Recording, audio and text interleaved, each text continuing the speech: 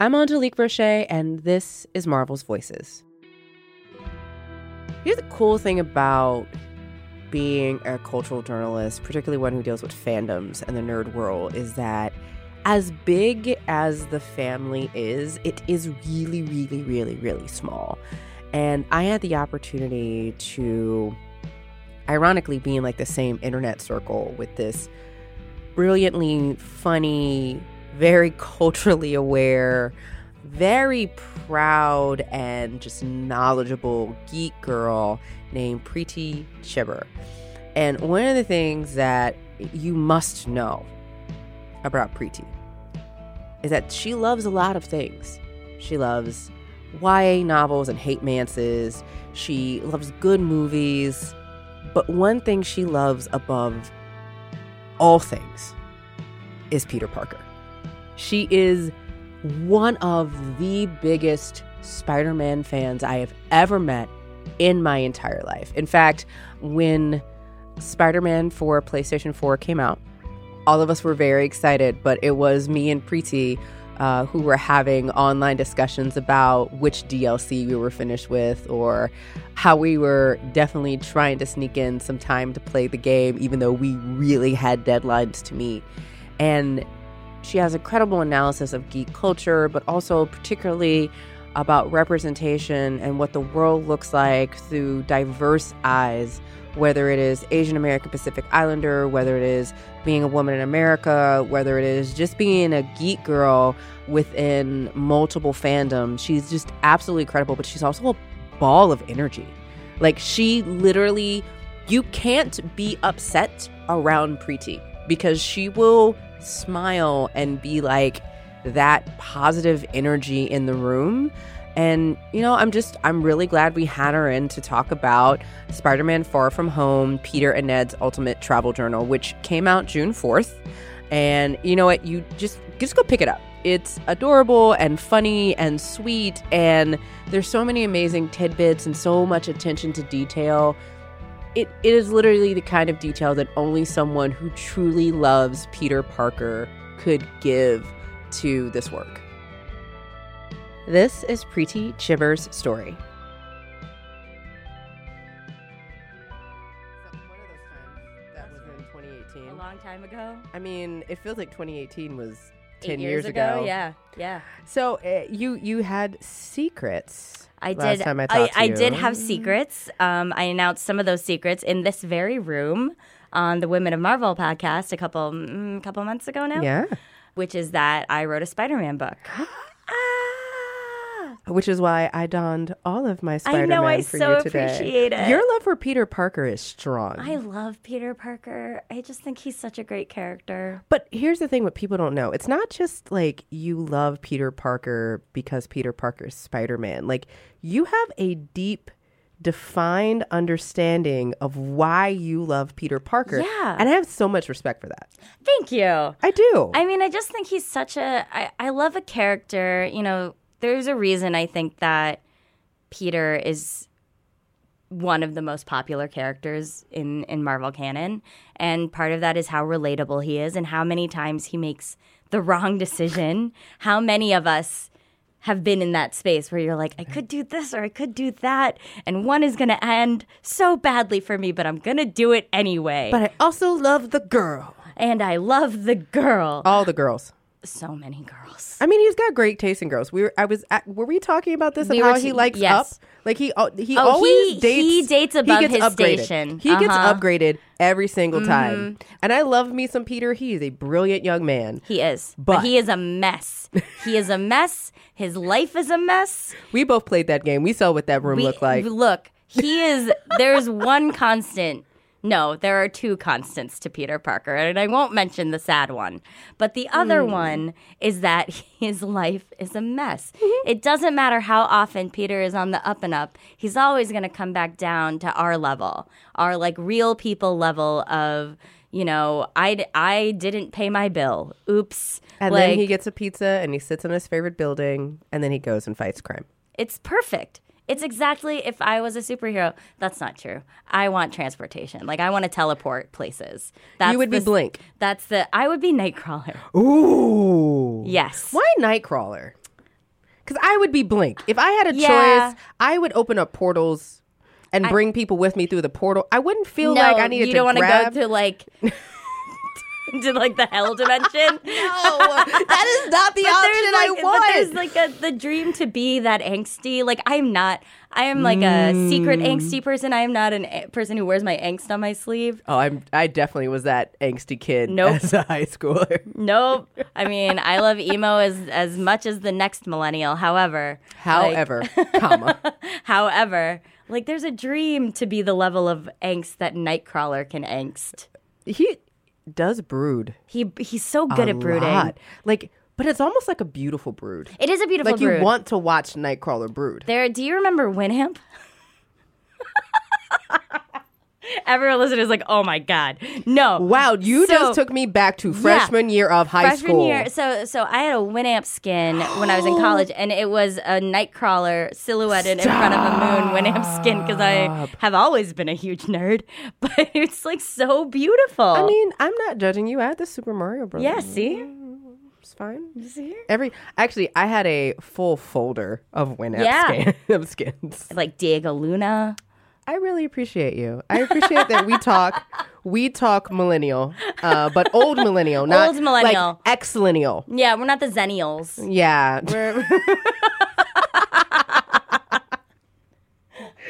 Oh my gosh. So you had secrets. You left New York. Mm-hmm. You spent and then it's born. Like it's there. It hasn't been released. It comes out in June. It comes out June 4th. It's Peter and Ned's Ultimate Travel Guide. Travel journal. Oh my God. Oh, Ned. I'm sick and been traveling myself. I want Ned to be my best friend. Ned is I love Jacob Batalon and how he plays this character so much. I love the dynamic between him and Tom Holland's Peter. And so it was super fun to get to write the two of them. I'm writing from both of their perspectives, which was like such a joy. And I can say that because there are preview pages on the internet. Also, that the show cover such. is everything that I wanted. It's so cute. It's like, it is like Peter took a crayon and just decided that he was going to make his journal pretty. Yep.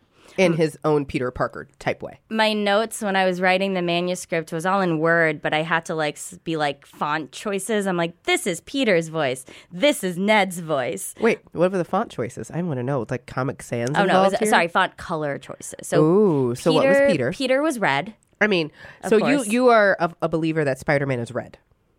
I like red in the suit, and I like blue in the suit. And I love a good Spidey suit. This is Preeti Chhibber trying not to be added on the internet on deciding what color Spider-Man is. I like all of the suit. That's not true. I don't like all the suits, but I do like a lot of the suits. Oh, I knew this is... Oh, okay. Don't at me. Okay, so what was Ned's color? Ned was green. Okay. Yeah, Ned was green. For no reason whatsoever. There's no... I think I just decided... There's no conspiracy theory? There's no conspiracy theory there. There's nothing related to any sort of villains or anything. But Ned was green, and which was very, very Christmassy now that I'm thinking back on it. But you got to write two best friends. I got to write two best friends, which was really fun because, they have their own language a little bit, and they do in the film as well. Yeah. And so that was really fun to do, to get to explore the dynamic between the two of them through this kind of silly, fun, middle grade novel. This book's for 8 to 12-year-olds. Were there Legos involved? There were not. They were traveling. It's too heavy. It's a good. But I mean, this is Ned we're talking There's about. a weight limit on your suitcase. This is Ned we're talking about here. Look, their you were packing practical. lists. I hear you. Their packing lists went through edits. Went through several edits. There's a packing list? Yes. Oh, I'm so excited about this. It's fun. It is a travel journal. It's a travel journal. It's a combination of their notes to each other and itineraries from the chaperones and text messages and emails and it's a really fun book. It's very zillennial. It's very zennial. Oh wow, zennial is really a word. It's very. I was born in 1996. There's a lot of judgment in your voice over here on these 90. I'm not going to tell you what I was doing in 96. No, exactly. The judgment is not on the 1996er. It's the judgment on the year that I was born. I'm very excited about this book. And I think this, and the coolest thing about this, and it's not your first time being published. No. Because you were first published in 1,000 Beginnings and Endings, which we've talked about previously, which the whole concept of representation in that book and being able to craft narratives outside of Western homogeny in this concept of bringing culture and normalcy to editing is great. This is very different than that. This is very different than that. I was a little nervous when I got the email asking if it was something I would be interested in. I freelance on the side. I do like pop culture press stuff on the side, as you know. And I got this email that was like Marvel Press, and I assumed it was for New York Comic Con. I assumed it was going to be like something that like, come interview this creator, whatever. So I just like checked the email and I'm looking at it, and like I had to read it twice because I was like, what? They want me to do what? Oh, write a Spider-Man book. How hard was it to keep that? Because you like, I don't know if folks can tell from the audio and hopefully from the video clips of the show, like you were a ball of love and joy and energy. And even when you were sitting in front of me as we were talking about The Secret, you were literally moving in your chair because you're like, I can't tell anyone. I can't tell. How hard was it to keep this secret? Terrible secret keeper. I'm so bad. And I was stalking your Twitter. I was like, what is this? Like, even I was like, what is the secret she's keeping from the world? I was so nervous. I was like, I will not give them any reason to take it away from me. But I still was like, oh my God, how do I not tell anybody what I'm working on? It was so hard. Like one person knew, which was a literary agent friend of mine who looked over the contract for me basically. And I was like, oh, thank God.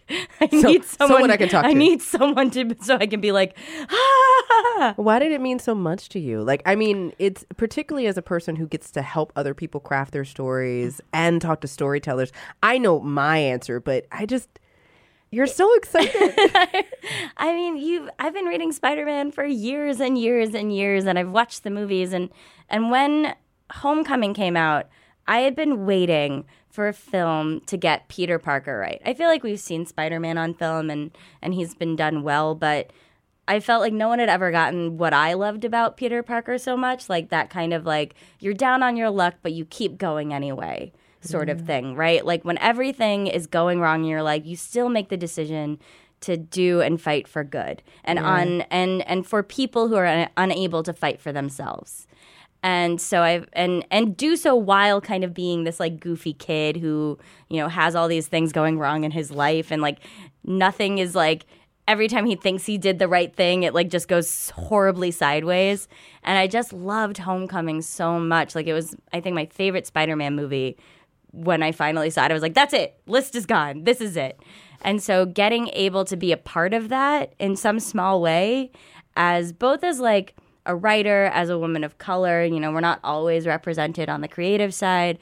And it was just super exciting. I got to instill a part of myself in the Peter Parker MCU canon. And that's incredible. Like it's not something I would have even imagined for myself 10 years ago. Yeah.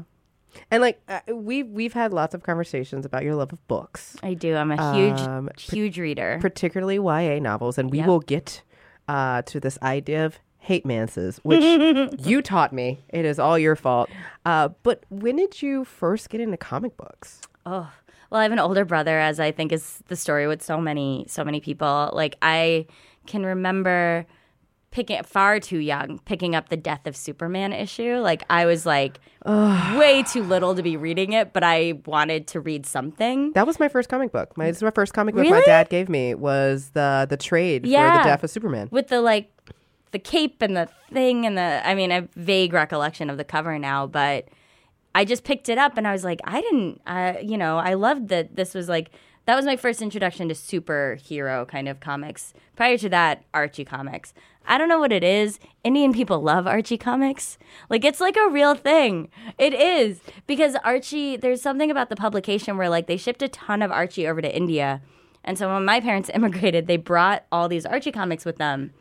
And I grew up on Archie. Like, I grew up reading Archie comics, using my allowance to buy them in the drugstore. Like, it was like 1967 or something. I mean, like, but that's where you know. could get them. It was easily accessible. You can get them right next to a magazine. Yeah, and they were like $2.50. Yeah. Like, you know, it was just, I would like buy that and some candy, and that was like my Saturday treat. And so how did we get into Marvel? Marvel, so I love the X-Men, like the X-Men cartoon series from when we were little. They're like, da-da-da-da-da-da-da. That brought me into the world of Marvel, and of course Spider-Man came very quickly after that. Yeah. And because my older brother was reading all these comics and picking up, like, once I picked up that Superman issue, I just kind of raided his stash.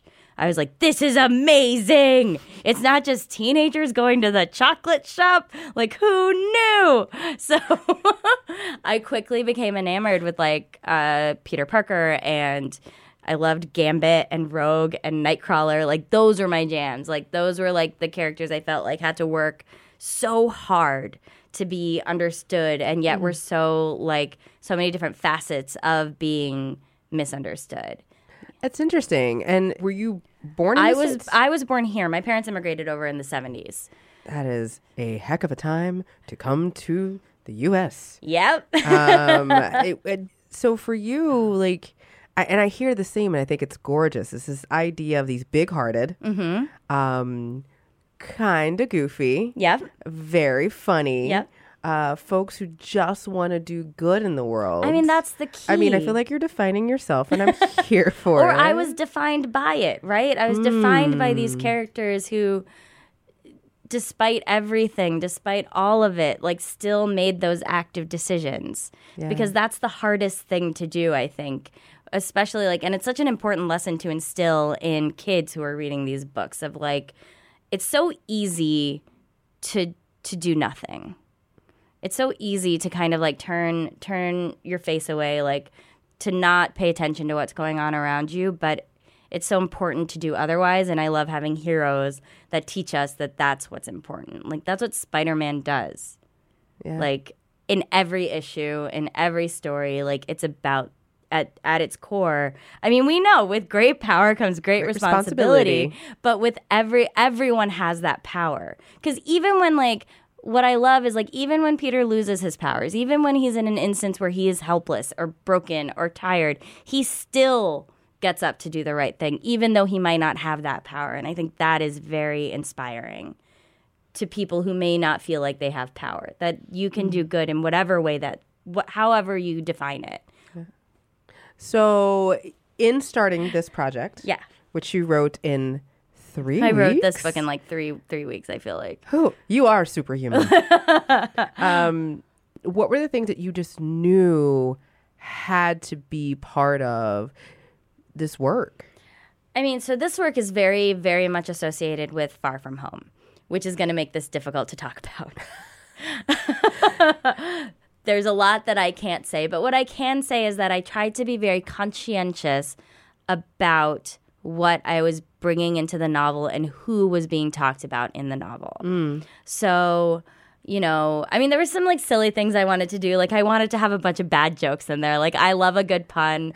I love like Spidey's, like, nervous tendency and, like, awkward tendency to, like, cut the tension with a joke. A good quip is always so always fun. Appropriate. So, like, I definitely wanted to put, like, find a way to, like, you know, bring that into it. There were a lot of, like, silly, like, friendship things, like we talked about, I wanted to do. And then in terms of, like, I think we can tell from the posters that they go to a lot of different places in the movie. I'm, like, trying to think of what's public right now. I'm like, what is public that we can discuss?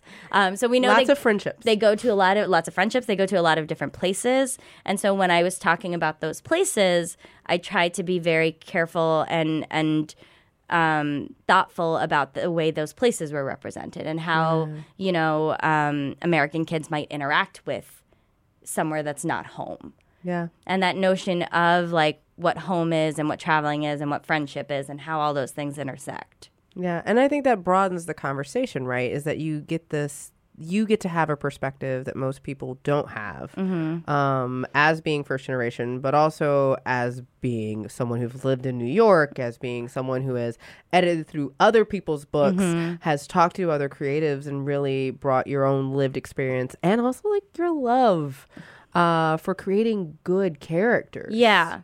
As a person who has edited other books, because I don't think a lot of people know that about you. I mean, I worked very much on the, like, I was not an editor, like, so to speak. Like, I didn't work in trade editorial. Yeah. I worked as kind of we called an editor, but it was very much like a, quote, book buyer. Yeah. And I picked books from cross-publishing houses before they were published and decided what we sold into schools at the YA level. So those, like, flyers that you would get, I kind of had a hand in choosing what books go in there. Yeah. And some of that was you read books early on, and if you're comfortable, you send a note to the editor to be like, I noticed this thing, you know.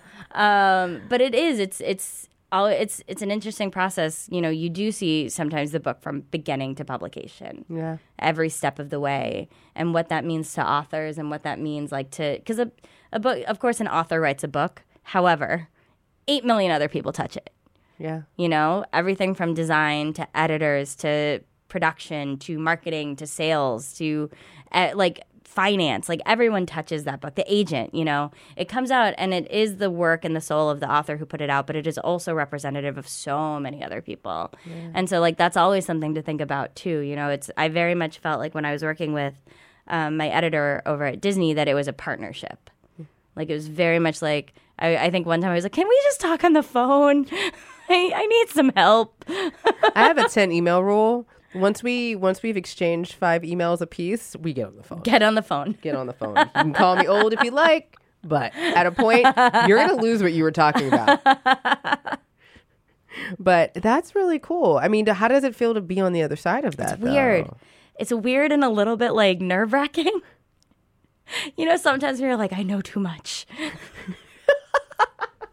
Because I think about the meetings. You can't fool me. No, I know what that word means. More like I think about the meetings that are probably happening where like the book will come up in conversation and I'm like, what are they saying? Like, because I've been in those meetings and I've talked about books. So I know that there's someone like me who's sitting in a room somewhere who has to be like, how are we going to market this? What's her voice like? Does she do well on screen? And I'm like, oh, God.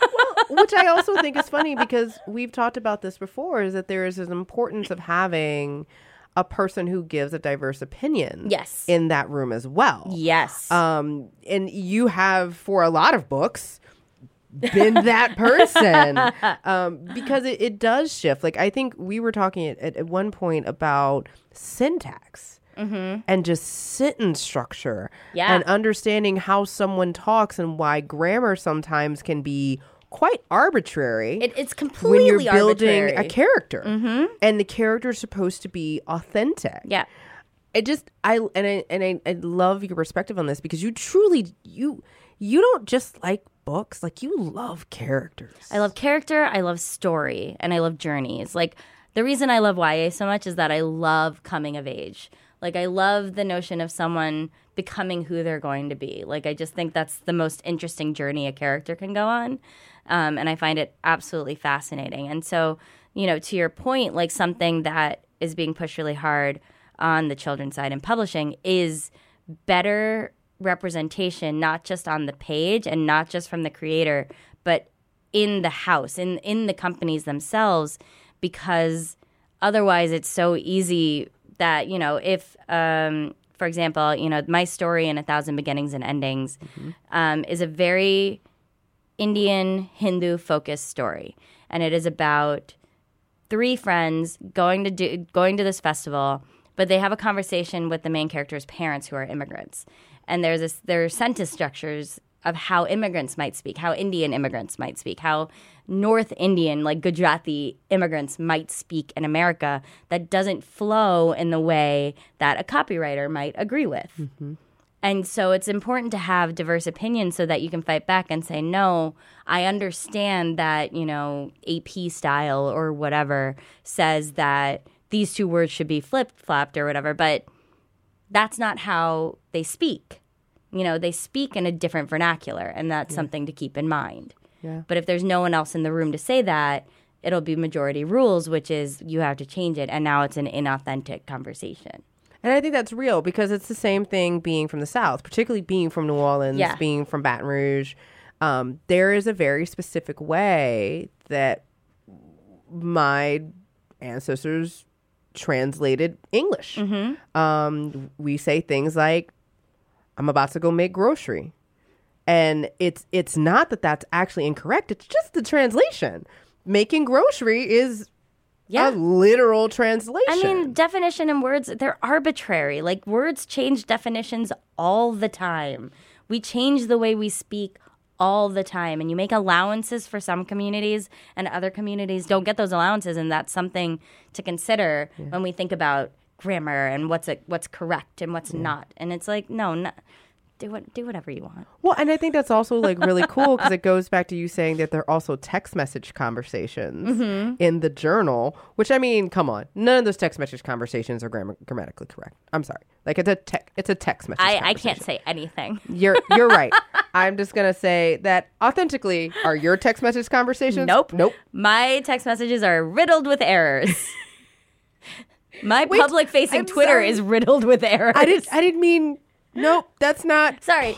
No. Wrong emoji. They're not grammatically correct, but they are very much like, when somebody like texts you, you're like, who is? It's me. Right. Like, I'm not saying who is this. Who is? Like, period. Is me. Is me. Is me. And I think this is, I just love it because also, speaking of your Twitter, you've been going through this entire process quite publicly on Twitter. Yes. Because writing is hard. Writing is so hard. It's so hard. And I had one of my first conversations with an editor, and you inspired me because I went back and I looked at your Twitter and I was like, it's hard.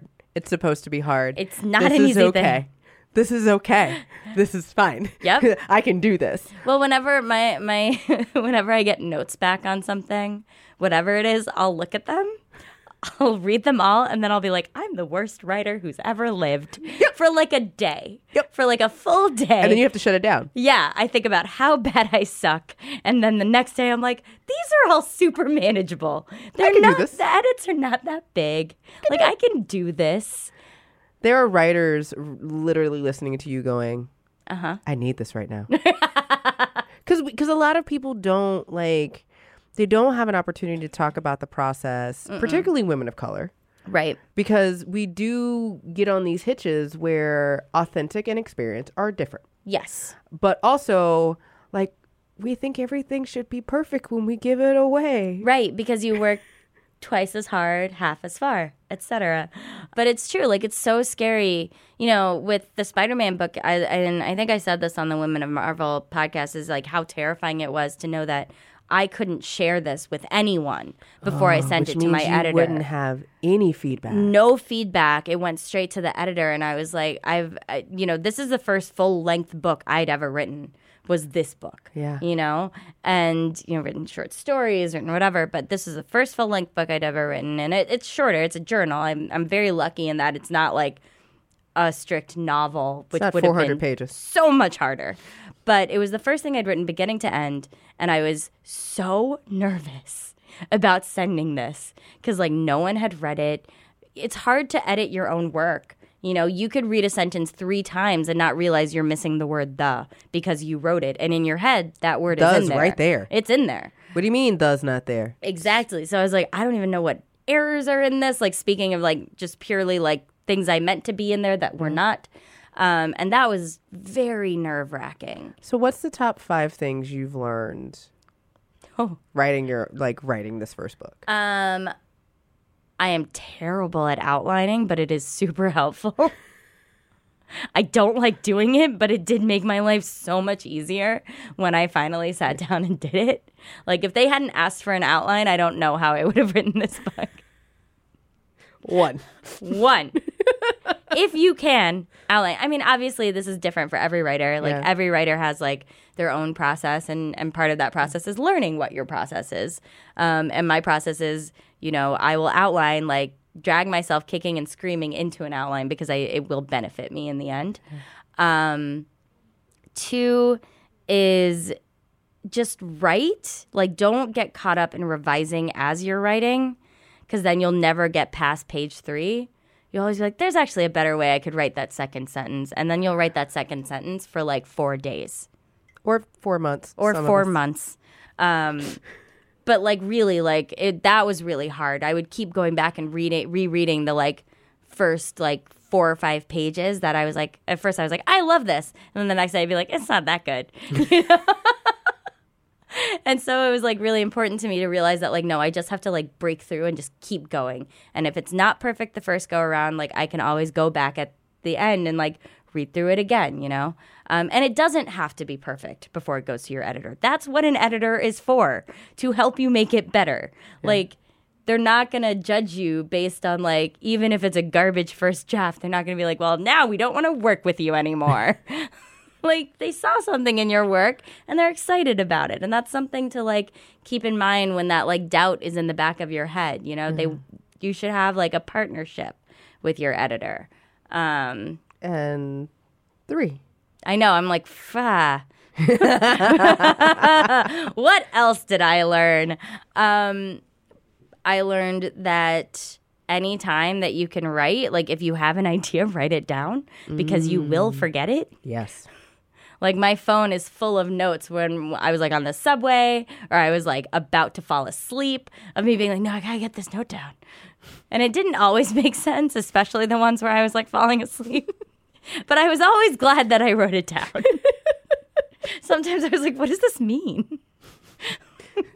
Left foot. What was I trying to say here? What? They didn't even go to that country.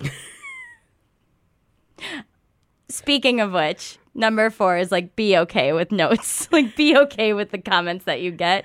I was so sad to delete this entire scene because like the comment I got back was like, this doesn't make sense. They don't go here in the movie. I don't care. You wrote this whole scene around a joke. And I was like, I did, but I really liked that joke. But it was a good It was so joke. funny. All right, number 5. Last one is hard because I think it's mostly about, and it's hard for everyone, but like kind of trusting in your instinct, which is difficult to do because I think we so often will question ourselves, but trust your gut. You know, the worst thing that can happen is they say no, they don't like it. Yeah. But put it in and hope for the best. All right, quick prayer round. You ready? Oh God, no. You got this. I'm not ready, but go. I believe in you. If you could have any superpower, what would it be? Teleportation. What is your superpower? Being really excited all the time. Truth. What is on your playlist right now? Lots of Bollywood, lots of musicals, and then literally anything Damon Albarn creates.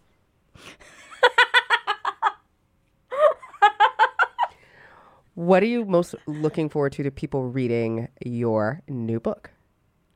I hope they laugh. I hope they like it. And I hope they love like Peter and Ned as much as I do. All right, last question. Mm-hmm. What does storytelling mean to you? That's like a deep question. That's not like a quick fire question. Storytelling to me is a way that you build empathy and you build understanding and you build validation, all of which are important for every person to exist. You know, you need to empathize with people who aren't like you. You should feel validated in your own self, and you should be able to understand enough to be able to connect with other people. And I hope that's what storytelling does. I think that's what good storytelling does. I love it. This is great. Yay, this is super fun. We did it.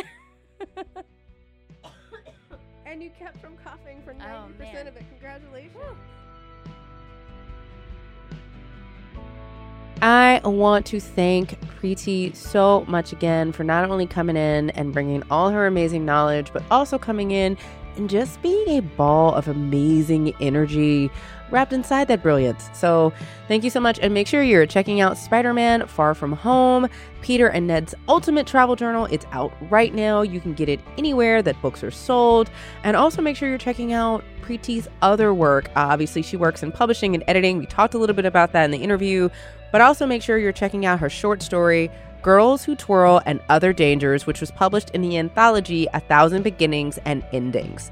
And that's it. Make sure you're checking out all your favorite episodes of Marvel's Voices up right now, anywhere that you listen to podcasts, and stay tuned for a bonus clip next Thursday, as well as an episode the Thursday after that.